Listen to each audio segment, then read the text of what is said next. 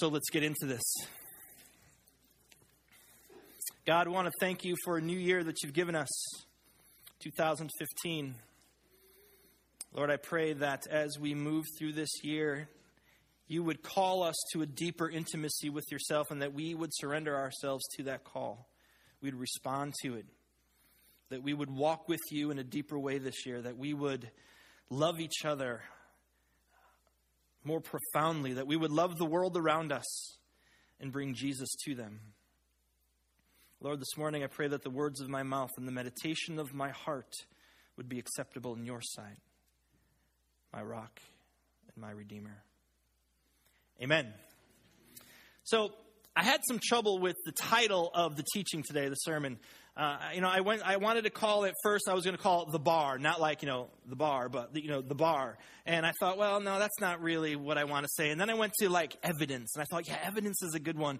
And I'm like, well, no, verification, that makes me sound a little smarter, a little bit more pedigree. And I'm not pedigree at all. So then I went back to maybe we should just call it The Bar. And so I told Will, I said, just put evidence in there for now. We'll change it later. And I never changed it. And so, but it has this, when you start to use words like when we talk about raising the bar, or when we talk about evidence, and when we talk about verification or a test, it can always stir some nervousness in people, especially when you use those words in the context of our faith, of our journey of faith. Now, I hope that you know me by now and know that nowhere in my DNA will you ever hear me say that we perform ourselves into salvation or the grace of God or the love of God, but that we have been saved by grace through faith, and there's a period at the end of that. And so I don't want you to get all nervous, and you'll see what I mean as we kind of take this thing a little bit farther down the road, why I was it caused a little tension in me. Now, what I'd like to do, since it's the beginning of the year, a new year, 2015, I would like to speak over the next few weeks, probably about 8 weeks or so, about church, about the church, big C. Not just necessarily our church, though I will weave us into that picture because we are part of the church. What I want to talk about is how we, church, live this thing out. What it looks like in our daily lives. What it looks like as individuals. What it looks like as a community. And for some of you, this might just be old hat and you know all this. For some, it might be a good reminder. For others, it might be I'm speaking something to you that you've never heard before. But wherever you are on that spectrum, we're going to spend a handful of weeks talking about church. Now, in our culture, when you say the word church, and even in some Christian, with some Christian people, when you say the word church, there could be this negative connotation. Nobody, I believe in God, but I don't like organized religion. And, you hear that over and again. And so church has kind of gotten a bad rap. Some in the world, well, I don't say in the world, I say like in our Western culture would say that the church has lost relevance in the world today. And unfortunately, I can't argue that too much. I mean, we have kind of lost some relevance in the world. Some will blame the leaders of the church or church. Some will blame the pastors. Some will blame the priests, the bishops, whoever is the leader of the church. As a pastor of a church, I take full responsibility for any irrelevance, the irrelevance of church. But in saying that, so should all of you. Because see, me is not the church. We gathered are church. All of us are church. You don't come to my church, though I know that's kind of thought process. This is not my church. This is our church. This is our family. Ultimately, we all belong to God. That's who we are. And the church over there belongs to God. And the church down there belongs to God. We are part of God's kingdom. We are a group of Jesus followers, individuals who follow Jesus. And then we come together and we gather and we call ourselves church. What I'd like to do is take a real honest look at us, at we. This is not you thinking about the person sitting next to you. This is not you thinking about the church over there. This is not you thinking about the church that you left to come here. This is an honest look at us, ourselves, our journey, my journey. How am I living this thing out? What is the evidence in my life that I am a Jesus follower? Please understand, evidence is it's a thing that happens because of something. Like, let me give you an example. When you look at me, you see this chiseled physique. It's evidence that... why are you laughing? It's evidence that I go to the gym 8 days a week. That's that. So the gym is what I do. The evidence is, well, let it speak for itself. So what I want to make sure that we understand is evidence is because God is doing something in us, around us, through us, transforming us. There are evidences of that in our life. And so let's get to our verse this morning. 2 Corinthians 4:16 through 18. Therefore, we do not lose heart. Though outwardly we are wasting away, yet inwardly we are being renewed day by day. For our light and momentary troubles are achieving for us an eternal glory that far outweighs them all. So we fix our eyes not on what is seen, but on what is unseen. Since what is seen is temporary, but what is unseen is eternal. Verses like this in the Bible, they have a cadence to them. They have a rhythm to them. They feel almost poetic in nature. It was almost like Paul knew that someday there would be this corporation called Hallmark, and they were going to need words to put on these little foldy pieces of paper and send them out to people. And so he just kind of waxed poetry out there through the scripture. And then I'm sure he didn't even know about coffee cups and T-shirts and things like that. But there are many verses in the Bible that have this poetic feel to them. Like, as a deer panteth for the water. And you can't say pants because that's not panteth. You got to go King James on that. And so we have all of these verses that have that popular feel, the ones that we teach our kids to memorize in Sunday school. But the problem is, as we become very familiar with them, as we just kind of look at them as poetry or kind of the picture that they paint or the sentiment that they stir in us, we can miss the meaning of the text itself.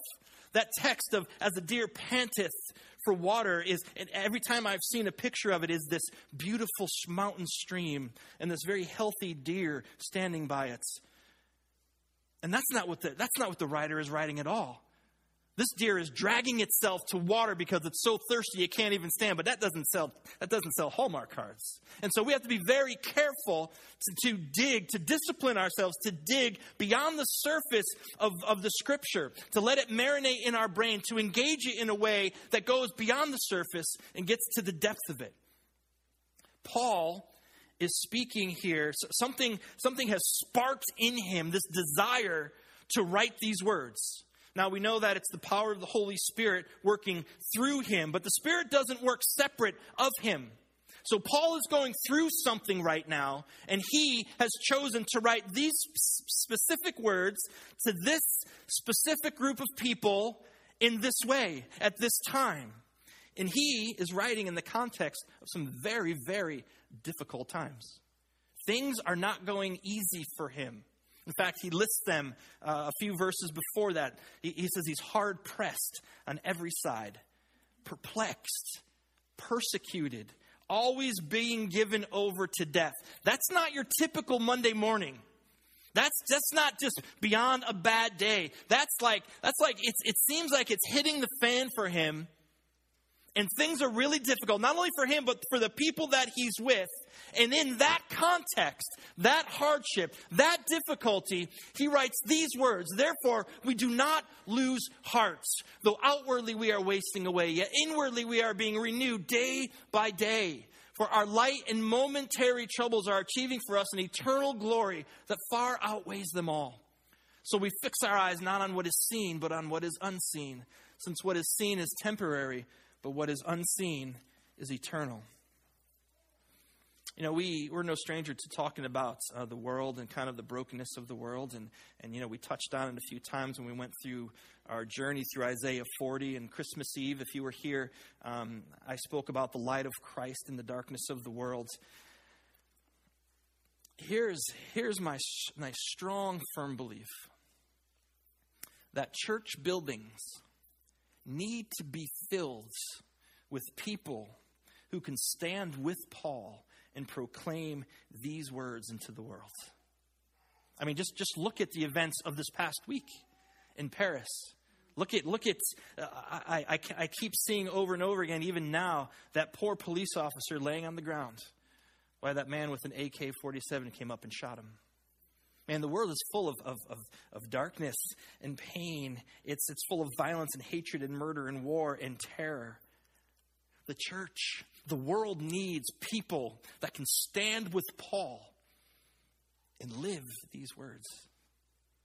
It's just so evident to me that we have to be able to stand with him. Not in some arrogant indifference like, it doesn't matter what happens, it's all good. But with a deep faith in the Scripture, with a deep love of God, that we would share God's love and also share hope that he is king. And he hasn't just left us to our own vices in this whole thing. He hasn't checked out. Even in the midst of how bad it seems to get, he hasn't checked out. And we need people, we need churches that can stand and proclaim that in love and in grace and in mercy. But the question is, can we do it? Do we have the confidence to do that? If we are church, and we believe that these writings are sacred and they're the Word of God, then it is good for us to wrestle with these things. It's good for us to wrestle with verses like this, because you know what? This is a difficult text. And I know it seems all nice and light and fluffy, but I don't wish this on anyone. We don't want to have to deal with this ourselves, because that means that something is going wrong in our lives. Something is hard and difficult, and you're experiencing something difficult. This Bible, this 3 verses are difficult and hard, and I don't wish them on anyone. But the reality is that most of us in our life will come to a point, come to a situation, come to an experience where we're going to have to stand on this. That's life. It's not all easy. And so we have to check the posture of our own heart. And by checking the posture of our own heart, we check the posture of the heart of church, because we are church. And so again, there are certain evidences of those who would follow Jesus. There are certain evidences that make up church. And I don't mean that's, what kind of music you play or how you dress or order of service. I don't mean those things, but just kind of big sweeping things of evidence of a Jesus follower. And some people like to categorize and say, this one's the most important. And if you got this one, everything falls into place. And so, things like, and we've talked about it before, so I won't spend a lot of time on it. Things like theology or doctrine. People say that is the evidence of a Jesus follower. You have to believe this in the creed that we read together this morning. If you don't believe in that creed, then you're really not a Jesus follower, because you don't believe the correct things about Jesus. You don't believe about his atonement and in his death. You don't believe about sanctification, justification, salvation, all those big words. If you don't believe correctly, then you really can't call yourself a Jesus follower. But if you can believe those things, then there's evidence that you follow Christ. Now, I do believe theology is very important. I do believe good theology is important. I believe that we need to know the truth of who God is and who Jesus is as revealed in the Scripture. But I don't think it's like the one. Because there are people that are very intellectual in their pursuits of theology in the Bible. And they can quote chapter and verse, and they can just kind of match it all up and pull it all together. They can defend the faith well, but still walk in this powerlessness of the Holy Spirit. And sometimes the faith that they try to defend is the very faith that they deny because of what's in their heart. And so words and theology, that's not the thing. At least I don't think so.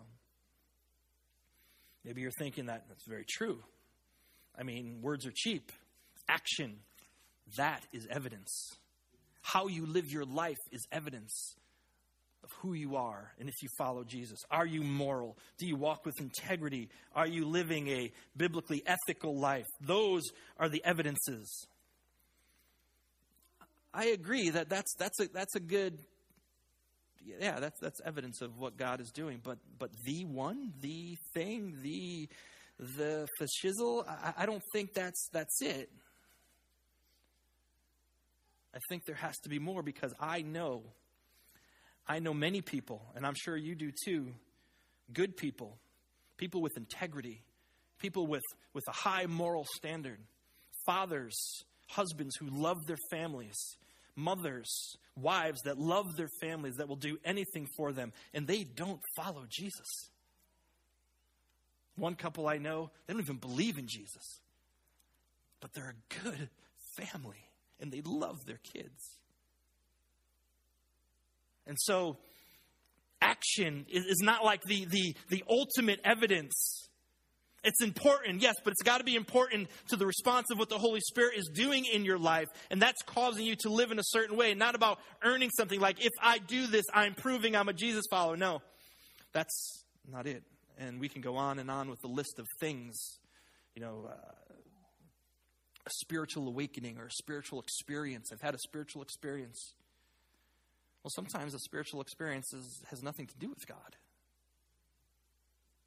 But yet we know that some people have had this profound Holy Spirit experience in their lives, and they know that God is messing with them and He's changing them and transforming them and pruning and building up and tearing down. And so we just can't say no, all experience is bad. No, I've experienced that myself. But just because we label something a spiritual experience doesn't mean it's evidence that you walk with Christ.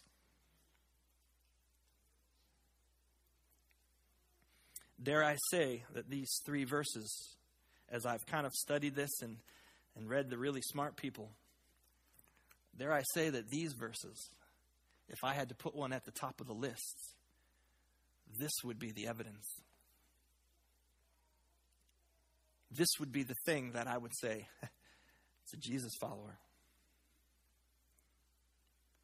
Because in this we have theology. In this we have a way of life.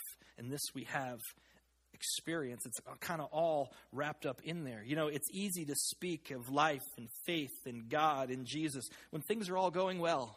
When you're standing on the mountaintop and you're looking out and it's the perfect day and it's all rainbows and glitter and Milky Ways. It's good to profess your faith in Jesus. It's easy to profess that faith. But as many of you know, it's not that way all of the time. Many of you have experienced very difficult things in your life, hard things that you don't even wish on your enemy.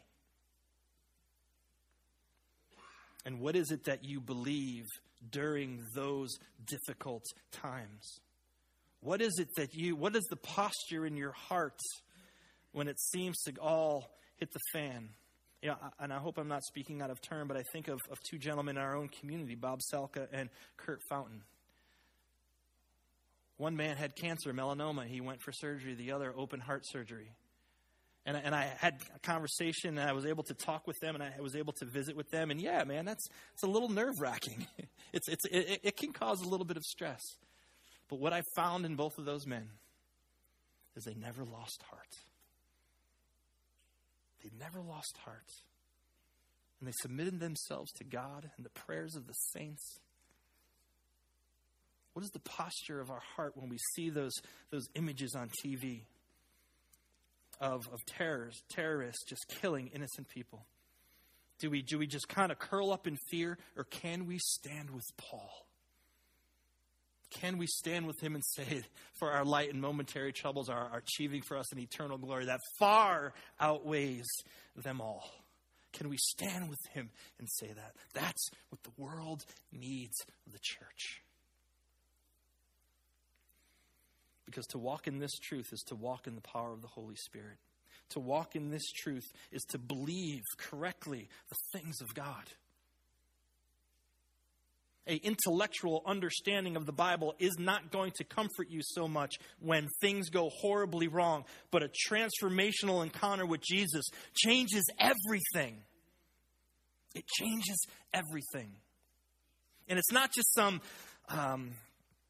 self-help or stoic philosophy like, you know what, just suck it up, get over it, just overcome. The world is hard. Yeah, the world is not a fair place. Put your nose to the grindstone and just move on. This is something that goes way beyond just putting up with your life or putting up with the world. Romans and Paul writes in Romans chapter 8 that he tells the church that for your sake we face death all day long. But we are more than conquerors through him that loves us. This is what Paul is talking about. We are more than conquerors through him who loves us. As I was preparing this week, I came across a story about this guy, H.G. Spofford. He lived in the 1800s. And H.G. was a pretty wealthy guy. He owned a lot of real estate. He lived in Chicago. Come 1871, I believe, October 8th, a little fire broke out and decided to burn a lot of Chicago down. It lasted for 2 days. We call it the Great Fire of Chicago. And H.G. lost everything.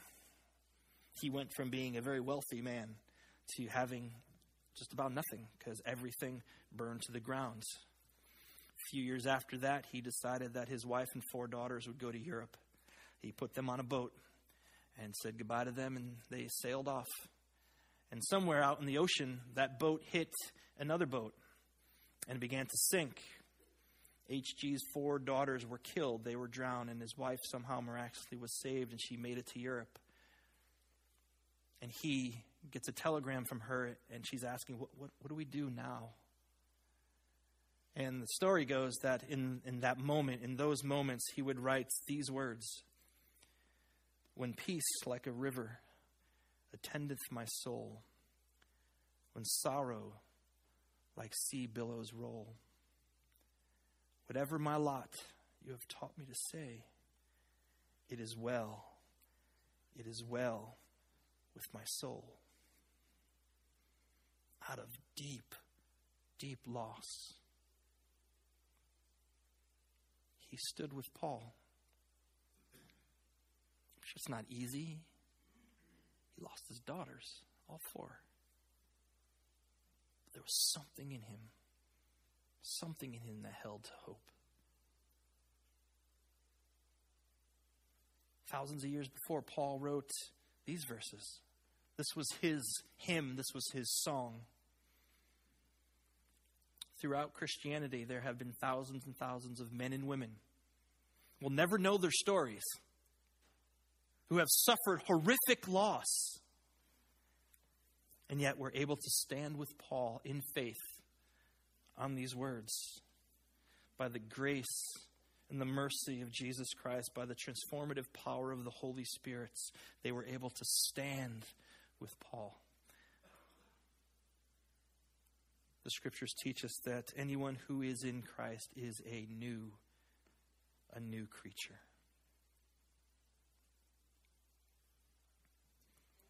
Paul has been transformed. He sees things differently because of the activity of Christ in his life.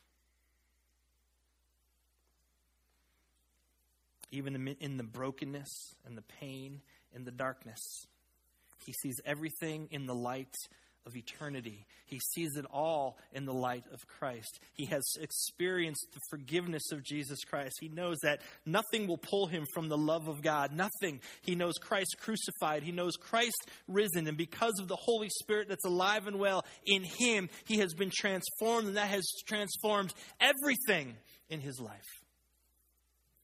Everything.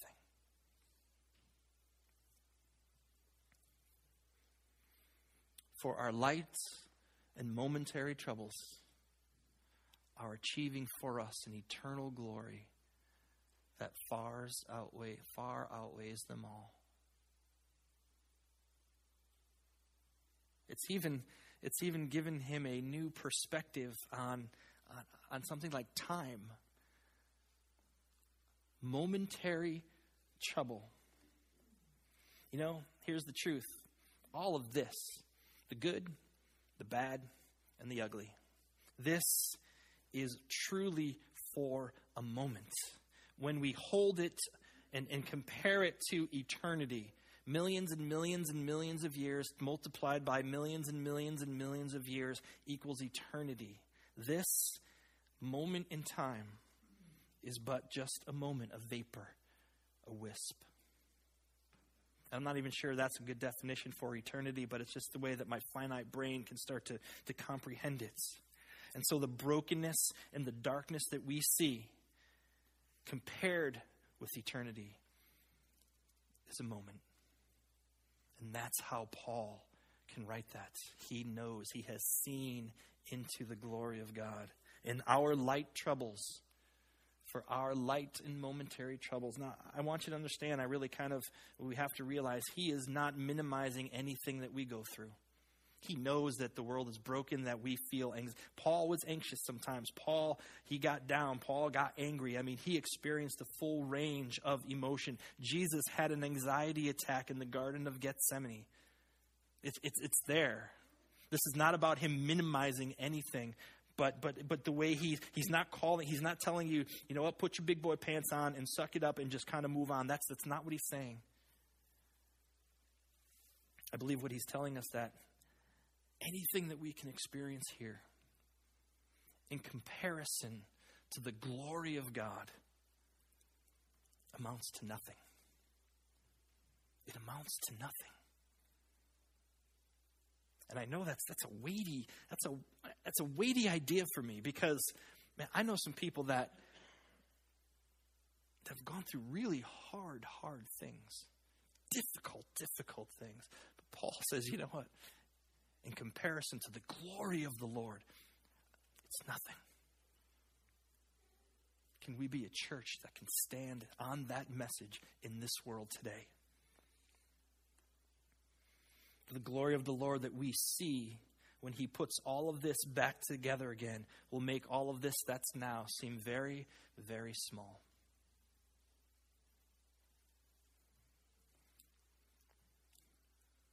But even in verse 17, it's kind of it's like I said, it's a tough verse to deal with. It's kind of hard to take this all in.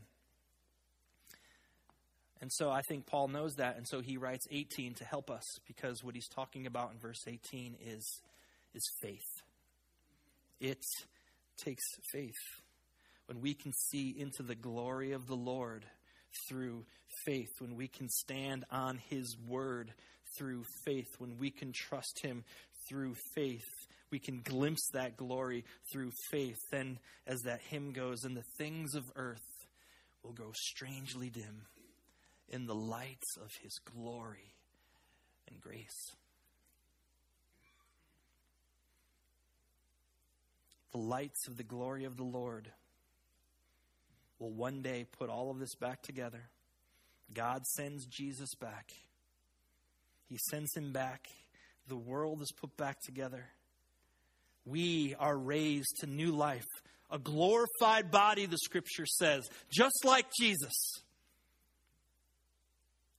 I would assume I'm going to have hair on my head.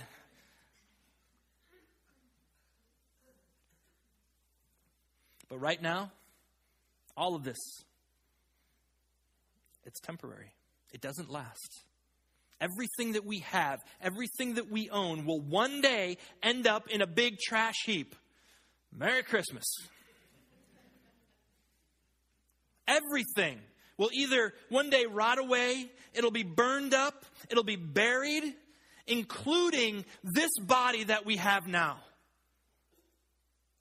It will go away. It's all temporary.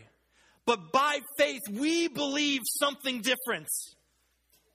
By faith, we trust something very different. And we know that the things that we have yet to see, that the glory of the Lord that has yet to be revealed will last forever. And those who walk with Jesus will walk with him forever. The world will not need the sun in the sky because God will be our light, and he will be with his people. He will be with the church. He will be with us. Praise God.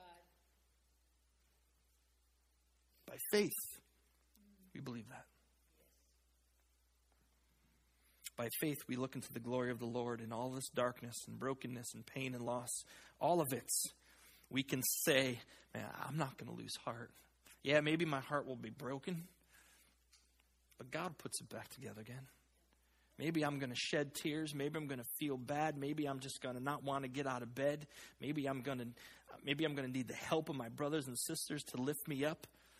But I'm not going to lose heart. Because by faith, I know that's the glory of the Lord. The full glory of the Lord is yet to be revealed. And when it is, woo! This is the kind of church that the world needs right now. Right now. A church that presses in to the Scripture and into God and to Christ with everything that's within us. See, that's the church that's no longer irrelevant. That's a church that can take the message of Jesus and all its grace and love and compassion and mercy and bring hope to the hopeless. Bring light to a dark world. That's relevant today. That's a church that has taken a stand and that will be that beacon on a hill. That will be a light unto the Gentiles.